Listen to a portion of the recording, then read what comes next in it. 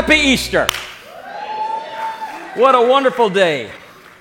This morning when I got up and I looked out and there was white out in my window, I thought just for a moment, I wonder what Jesus would have done if when the stone was rolled away, he looks out and there was Syracuse snow, if maybe he would have taken his clothes with him. I have no idea, just guessing here, but that thought crossed my mind. And so for all of you who decided today to join us online rather than coming, we do welcome you as well. Today I want to talk to you for a few minutes about a conversation with the risen Jesus. Conversation with the risen Jesus. For the past 3 weeks we've had a theme that I have been speaking about, and that theme has been, this is about us. It's difficult for us to go through this season and look at everything that's taken place and recognize that this is what Jesus has done for us. For those of you that may be guests today and you're wondering, why is it that we as a congregation celebrate so much when we sing? Maybe you come from a background that's much quieter. I want you to know the reason we celebrate is because Jesus did this for us. And we have a reason to celebrate today. Years ago, General Wellington commanded the victorious forces that fought against Napoleon. And as news of that began to spread, the way that they spread message was that people would stand on high points and with flags and messages share the message of what was taking place until it got all the way back to the homeland. The story was told that when the battle was over and the messages were being sent, the message said this: Wellington defeated Napoleon at Waterloo. Somewhere in the middle of sending the message, there was a fog that began to roll in between two of the people that were giving the message. And one of them that received the message, the only thing they could see before the fog came in was Wellington defeated. And so they turned and passed that message on, and it went on all the way back to the homeland. And it wasn't until the fog lifted that the rest of the message came through. And those that were so discouraged by hearing of a defeat turned around and rejoiced because it ultimately was victory. I believe that that probably is a good description of the way that we approached the difference of last Sunday when we talked about the 7 words of Jesus on the cross when he was dying versus the way that we approach victorious Resurrection Sunday when he is out of the grave. It seemed as if last Sunday we walked out of here and the final words of Jesus were, "It is finished," and he commits his spirit into the Father's hands, and then he dies. And we walk out of here knowing he did that for us, for our salvation. But it wasn't until the fog clears on resurrection morning and the tomb is empty that we begin to celebrate because we've seen the rest of the story, and he is the victor. I would like to share with you this morning a story that is found in the scripture in Luke chapter 24, and would encourage you to turn in your Bibles if you have them, whether they are the book or the electronics, and we will have it posted for you so that you can follow along if you would like. Beginning with verse 13, it says this: Now the same day 2 of them were going to a village called Emmaus, about 7 miles from Jerusalem. They were talking with each other about everything that had happened. As they talked and discussed these things with each other, Jesus himself came up and walked along with them. But they were kept from recognizing him. He asked them, "What are you discussing together as you walk along?" And they stood still, their faces downcast.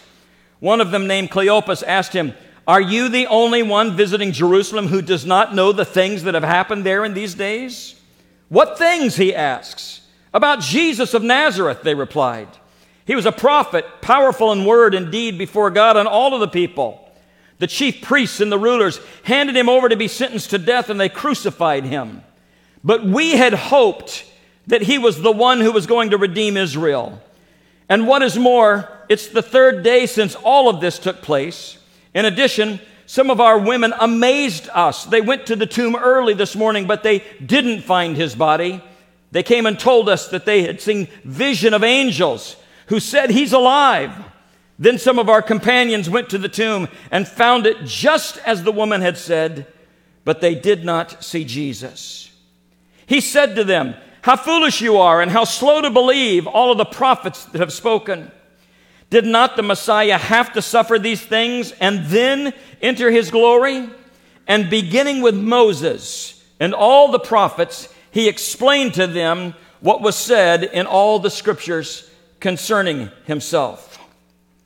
We have listed for us in Scripture today one of the most vivid and insightful accounts of the Lord's appearance after his resurrection. Luke is the only one of the four gospel writers to include this story, but the story reveals to us something about who we are, something about how Jesus desires to open people's eyes, and about how we can come to know Him. This journey that we read about in Scripture, this road to Emmaus, is both literal and spiritual, as a journey that each of us must take, because it outlines the way that each of us can come to know the Lord and how He opens up our eyes and that we can give witness to His experience. Heavenly Father, I pray that over these next few moments you would now begin to allow the power of this moment, the power of your resurrection, to touch our hearts. And that, Lord, that you would begin to reveal to people, as you open up their eyes, a pathway by which they can come to meet Jesus as Savior and Lord. And I pray this in your holy and powerful name. Amen. How many of you have ever heard the saying, "It all comes down to this"? Any of you ever heard that? Most of you have. It all comes down to this. 3 seconds left in the fourth quarter. The home team is down by 2. The coach calls a timeout. He sends out his star field goal kicker onto the field to attempt a field goal. The teams take their position. The referee puts the ball down. It is snapped. The kick is up, and it is good. And half the celebration, half the stadium erupts in celebration, and the other half lowers their head and leaves in defeat. Or it all comes down to this. You've been carrying around an engagement ring in your pocket for weeks, and you've been waiting for this moment. You know that you want to marry her, and you know that you can't wait to spend your life with her, and that you love her so very much, and so you have it all planned out. A special night, special event, special restaurant, the perfect song that is your song, and you know it's going to sway her mood. You have her favorite flowers. You have stood in front of the mirror and practiced this speech. You are all ready, and the moment arrives, and you get down on one knee, and you look her in the eyes, and you ask her if she will marry you. And now it's up to her. But this is the moment. Or maybe your moment's a little different. Maybe it all comes down to this for you. You haven't been feeling well for a while. The doctor's been trying to figure out what's been going on with you. They've run test after test. And the doctor calls and tells you that she wants to deliver this news to you in person. So you are waiting in the office, and you're sitting there, and you feel like your life is hanging in the balance. Those test results will be a major turning point in your life. It all comes down to this. That phrase to us is a defining moment. It brings our minds to a place where we know that we're at a critical stage of life, a momentous or important decision or occasion. It's the words that you've been waiting for. And today I want to tell you on this Resurrection Sunday, it all comes down to this. This is the moment. We celebrate the resurrection of the dead of Jesus Christ. And I want you to know that there are moments in our life when we can celebrate because of what He does, but it all comes down to this. And in this story, there was an eye-opening moment for those that were walking with the Lord, following His resurrection as they were walking along with Him. And I'm praying today that that same eye-opening moment for them would take place for you. William Willimon said this: Easter is not about the return of the robin in the spring, or crocuses, or butterflies coming out of a cocoon. It's about a body that somehow got loose. The gospel accounts strain to describe what happened, but don't make any mistake about it. They are trying to describe something that is unearthly. Death working backwards.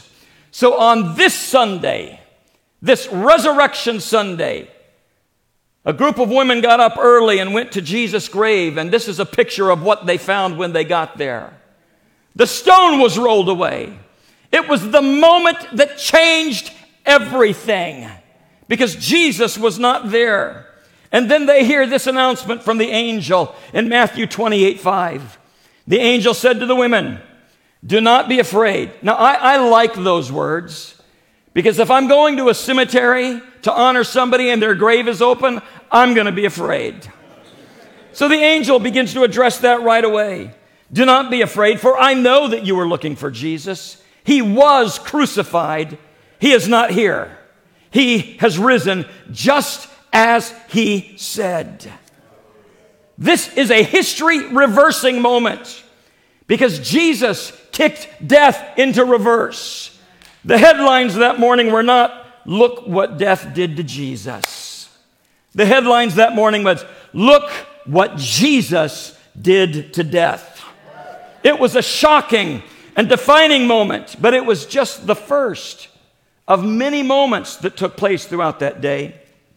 We have a fair amount of information about what that day was like after Jesus rose from the dead. We know in the evening he was with his disciples, but that afternoon, Luke 2 tells us of an interesting encounter that I would like to just look at with you for a moment. We know that it was about a 7-mile walk between Jerusalem and Emmaus. I don't know about you or how fast you walk, but chances are in 7 miles you can get into a pretty good discussion with somebody that you're walking with. And these two men were deep in conversation as to what was happening. We know that they were walking in a shocked and stunned condition. They were walking along trying to make sense of everything that had happened to them. And verse 15 tells us that as they talked and discussed these things with each other, Jesus himself came up and walked along with them. But they were kept from recognizing him. Jesus, who just a little while ago had blown himself out of the tomb, is the resurrected Christ. And here is what we can discern from this passage. Now, I don't know about you, but some of you probably have watched some Easter stories and TV this week. As I was watching some of the biblical accounts of Jesus, one of the things that I noticed was in every scene I saw, Jesus was glowing. Did you notice that? He had this little glow about him, or he looked like a ghost. But I want you to know that in the scripture, he wasn't glowing. He didn't look like a ghost. He did not have a halo around his head as he was walking. He didn't even have bandages on. No bandage. He was just walking along. The scars on his body either were covered by his clothing or they must not have been very noticeable. He looked like a normal man walking on the road, and although they should have recognized him, the scripture says they were kept from recognizing him. And all of this happened because God was going to set up something that for you and me, as well as for these men, was going to be an eye-opening moment. Now, I look at this, and because I'm a little sarcastic in the way I think, and some of you speak sarcasm well, I know you, I look at Scripture, and there's this humorous side to this as it relates to the way I look at it. And so in this moment, Jesus is coming walking up. He recognizes the mood of these men, understands they're discouraged. And in verse 17, he basically walks up and says, "Hi, guys. What's going on? What are you talking about?" Now, I don't know about you, but if you've ever been involved in a very serious conversation, chances are you did not want to be interrupted. And if it was a serious conversation that wasn't necessarily in the best mood, the last thing you want is some joyful individual jumping right in the middle of your conversation. And here comes Jesus. "Hey, guys, what are you talking about?" And the scripture says they literally stopped. They just stopped, and they hung their heads down. And I wonder if they didn't hang their heads down in frustration with Jesus, or maybe it was because of the mood that they were in that moment, but their response to Jesus was this incredulous attitude of like, "Who are you, and where have you been? Are you the only person in Jerusalem who doesn't know everything that's been happening the last few days?" And Jesus, again, in my unique way of thinking, goes, "What things? What are you talking about?" And they said, "Jesus of Nazareth." Here's what we're talking about. And I find it really fascinating that in this moment they are talking to Jesus about Jesus, and they don't even know it. This was probably a very interesting conversation from Jesus' perspective, because they go on to describe that since apparently you were the only person in the area that does not know what has gone on, let us tell you about it. And they said, so there was this guy by the name of Jesus. He was powerful. In fact, the thing that we admired the most about him is it didn't matter where he went or what situation he was in. He never was thrown off guard. He always knew what to say. And in the middle of this, you get this sense that Jesus is playing with him and he's going, wow, sounds like a great guy. Love to meet him sometime. What else can you tell me about him? And they said, the thing that really upsets us is that he was so hated by the chief priests and the teachers and the elders that they sentenced him and they crucified him and they killed him. And we are just here walking on this road, walking back home after this huge disappointment, and we are in stunned disbelief at everything that has happened. We thought he was going to be our Savior. We thought he was the Messiah. We thought that he was the one that was going to come and free us. And then he dies.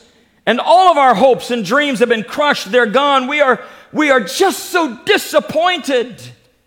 But then we wake up this morning and the women that we know came to run to tell us, and there are rumors that are floating around that Jesus rose from the dead. And so now we're walking home, and sir, we don't even know what to believe. We are just in stunned belief. And at this point, Jesus engages them in conversation.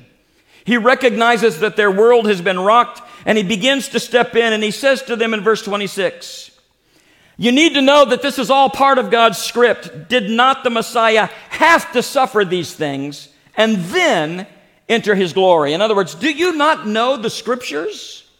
They had forgotten somewhere along the line that all of this had been prophesied, and that before the victory would come what seemed like the defeat. And then in verse 27 it says this, and beginning with Moses and all of the prophets. Moses would be the first 5 books of the Old Testament, and the prophets would basically be the remaining part of the Old Testament. He being Jesus, explained to them what was said in the scriptures concerning himself. In other words, he goes, let me tell you the story from my perspective. So beginning in the Old Testament, Jesus walks these men through the Jewish scriptures and explains to them everything about how prophecy was to be fulfilled. And they still don't know they're talking to the risen Jesus. I want you to know something. Every encounter that you have with Jesus will always start with him being truthful with you. He'll be truthful with you about your life. He'll be truthful with you about your spiritual condition, but it always starts there. And so I'm not surprised at all that on the pathway to talk about his victory, he starts with the truth of Scripture.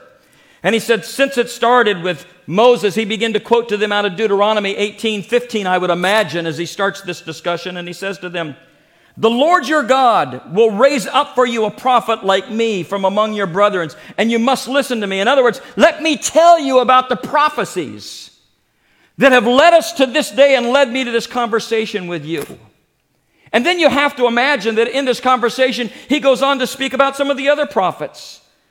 I'm sure that he came to Zechariah, who prophesied 500 years before Jesus would be betrayed and crucified and rose again.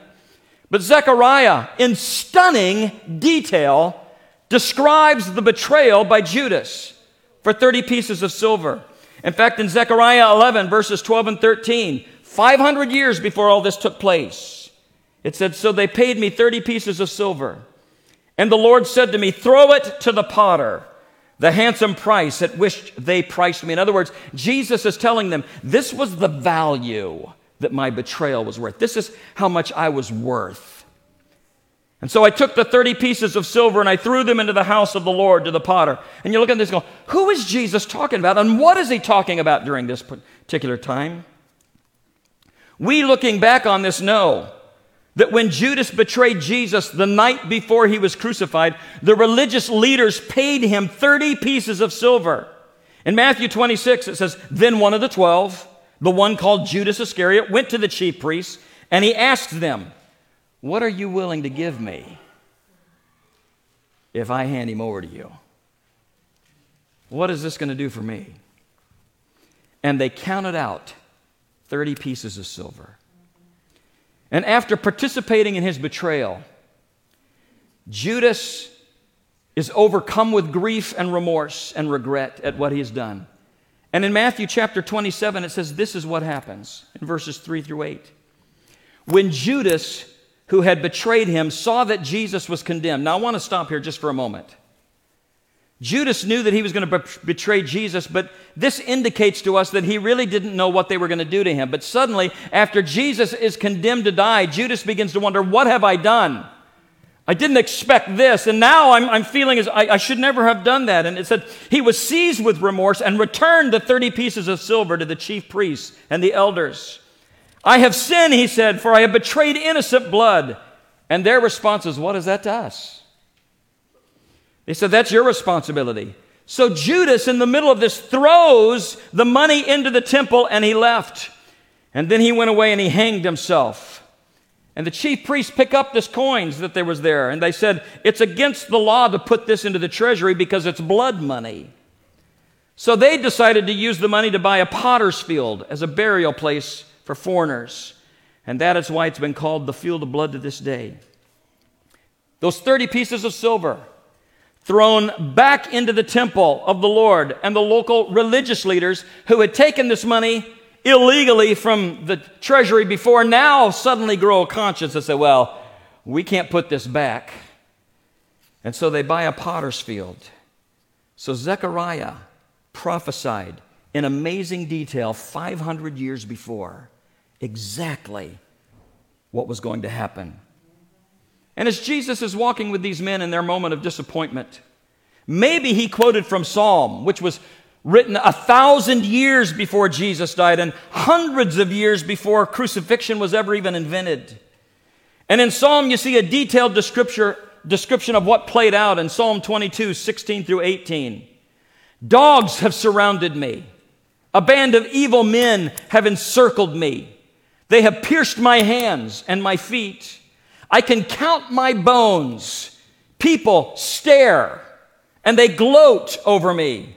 They divide my garments among them and they cast lots for my clothing. This is exactly what had happened 2 days before on Friday, and it is described in detail 1,000 years before the event ever took place. So Jesus is probably reminding these men of this prophecy as they're walking along. I can't imagine that conversation on that road without thinking that Jesus probably talked to them about Isaiah 53 as well.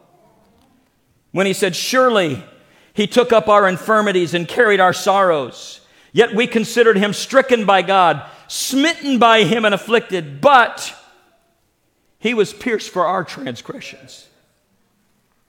He was crushed for our iniquities. The punishment that brought peace was upon him. And by his wounds, or by his stripes, we are healed. I can't imagine Jesus not addressing this with them as they're walking along. And the Jews had probably interpreted this as the suffering of the whole nation of Israel. And Jesus was saying, I need you to relook at this. It was not Israel I was talking about, it's me. I did this for you because this is all about you. You see, God cannot be good if he's not a God of justice. And we have failed him. We have given way to evil. We have followed our own way and have ignored him. And the only way that God could bring peace from us to him was through Jesus Christ and his sacrifice for us. And so Jesus unjustly bore the sorrow for all of our sin and punishment so that we could, out of grace, receive peace with God. And Jesus on the road, as he's talking to these men, tells them the story. And he wants them to understand there is nothing like this in any religious system on earth.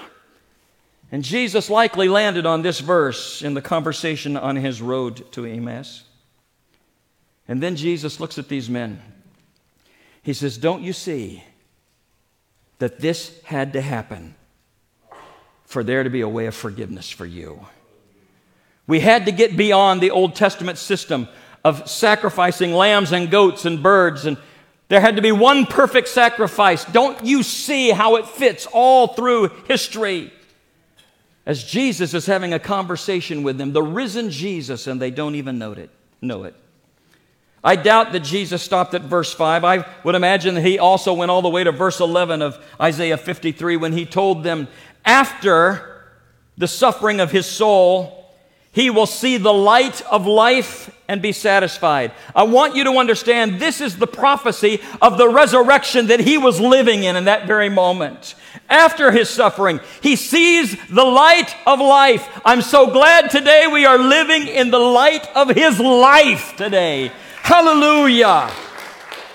By his knowledge, my righteous servant will justify many, and he will bear their iniquities.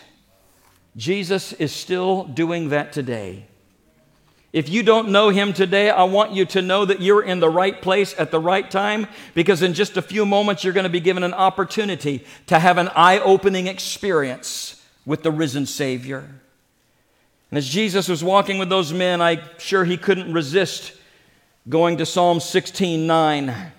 It was a verse he quoted often. Therefore my heart is glad, and my tongue rejoices. My body will also rest secure, because you will not abandon me to the grave. Jesus knew that what had taken place had been prophesied, and he was living in that prophecy. And these discouraged, depressed men wondering what had happened, Jesus was speaking to them and saying, I need you to lift up your heads. I need you to look around, because I was not abandoned in the grave, and there is now hope. I also wonder at this point what the difference was in the mood between those men and Jesus. Jesus is living on the resurrection side of his sacrifice. These men were living in the disappointment side of their own mood, and he began to unpack the story to them, and I'm certain that at some point his enthusiasm began to make them wonder, who is this guy? And why is he so happy? And how does he know Scripture so well? And so we started the story in verse 27. It said, and beginning with Moses and all the prophets, he explained to them what was said in all the Scriptures concerning himself. It turns out that by the time Jesus was done unpacking all of this, that they had reached their destination. And as the day is coming to a close, Luke tells us that Jesus acted like he was just going to keep on walking. But they prevailed upon him. These men said, listen, it's getting late in the day. Why don't you just come home with us? Come and stay at our house. We've walked a long time. Frankly, you're really an interesting individual, and we would love to get to know a little bit more about you. Why don't you come and eat with us? And so Jesus acts like he gets talked in to going to their house, and he accepts their invitation. I want you to know something. Jesus still only comes into a life through an invitation. It will require you making an invitation to him for him to come into your life. It doesn't matter how long you've attended church. It doesn't matter how well and how beautiful you look today in your Easter clothes. The only thing that matters is, have you invited him into your life? You see, Jesus isn't our plaything. He is not our puppet. He is not to be consumed and discarded at our whim. He isn't a genie in a bottle that you rub when you're in need and you need something, and then you try to put him out of your life when he's done what you need. He isn't somebody that you displace in the priorities of your life just so that he can be convenient. He is Lord God Almighty, and everything that you have in life bows to him in the authority of his resurrecting power. And if you want an eye-opening moment, it must start with you being interested and pursuing him and inviting him, because eye-opening moments with Jesus come when you invite him into your life. Maybe you're a skeptic today. In fact, maybe you're here because you were invited and you really didn't want to be here, and you don't believe any of this. But what I have been praying for you, and what the people of our church have been praying, is that there might be in you in just this moment the slightest hint of an interest to investigate. Because if you will give Jesus a chance, he will come to your invitation. Worship team, if you'd please come. And so Jesus accepts their invitation. He goes into their homes, and he is sitting down to eat with them. And there's this remarkable verse that takes place. The 30th verse of Luke chapter 24. It says that when he was at the table with them, he took bread, And he gave thanks, and he broke it, and he gave it to them. Then their eyes were opened, and they recognized him. And then he vanished from their sight. The fascinating thing about this is that as a guest, he would not normally be serving. The hosts would do that. And I don't think it's lost on any of us that Luke uses this same language that he talks about on Friday during the final time he's sitting there with his disciples as Jesus took bread and he broke it and he gave it to them. And he begins to describe to them that my body will be broken. He's prophesying at that point. My body will be broken for you. The blood that I will shed for you is the new covenant. It's the new way that you can get to God through me. No more sacrifices. And then in that moment, as he's sitting in the house, he asks the host, do you mind if I serve the bread? And he takes it. There's something about Jesus when he feeds us that our eyes are opened. Today I want to proclaim to you a Jesus that wants to heal you. He wants to feed you. He wants to forgive you. He wants to indwell you. He wants a relationship with you. And it all comes down to this. It all comes down to this. Will you invite him into your home?